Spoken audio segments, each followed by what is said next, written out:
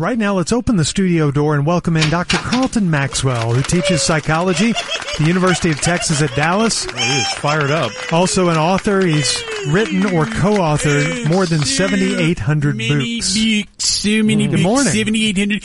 Good morning, church. And first I sing good morning, church. I'm singing good morning. Good morning, doctor. Church. Good morning, church. Good morning. Craig. Craig, that's Yes. right, that's right. I always forget. I'm so sorry. I'm so sorry. Hold on just a minute. Hold on, my phone just went off for some reason. I said I'm so sorry, and all of a sudden my phone is making a weird noise. I don't know what that's about. Hold on just a minute. Coffee? Get your day going?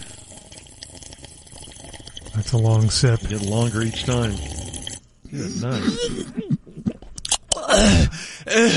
Don't get so close to the mic when you do that. I didn't spit. It swallowed.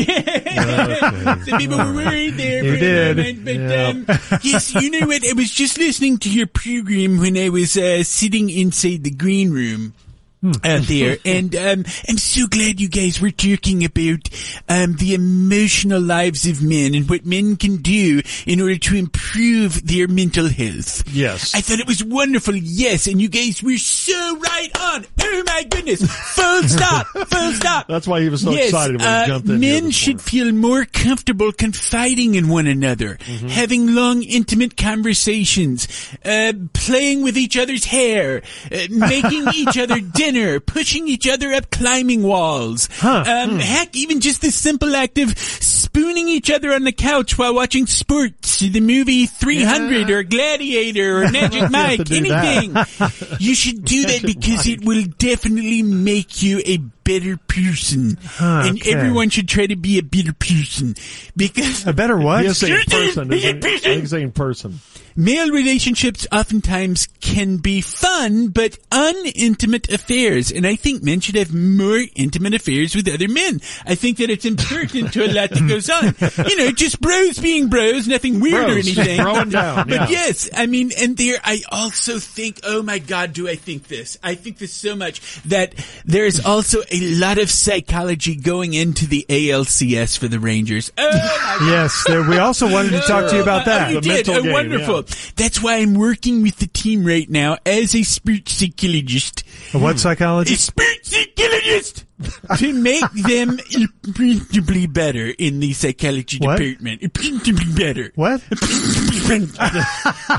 It's getting worse. Squelching out, but I think he's saying appreciably better. Squelching out, what does that mean? Anyway, yes, because there's a lot of things, you know, when you accomplish this level of success with the Rangers have, right? Because they're going to the ALCS. I want to make sure that they are not, that they're looking out for the pitfalls. The pitfalls. And, I want to make sure they're not experiencing ORCS syndrome, for example. ORCS. That's overly relying on Corey Seager syndrome. Okay. It's very well known in psychology. Okay, There's a never heard of lot it, of never literature heard of that goes way back on that. And I've also been working with Bochy to really open up because that man is a man who is locked inside his own manly prison of emotions. Let me tell you. He is. Did you know that he told me, and I hope I'm not breaking any confidence here. Okay. Did you know that he told me he has never hugged another human being?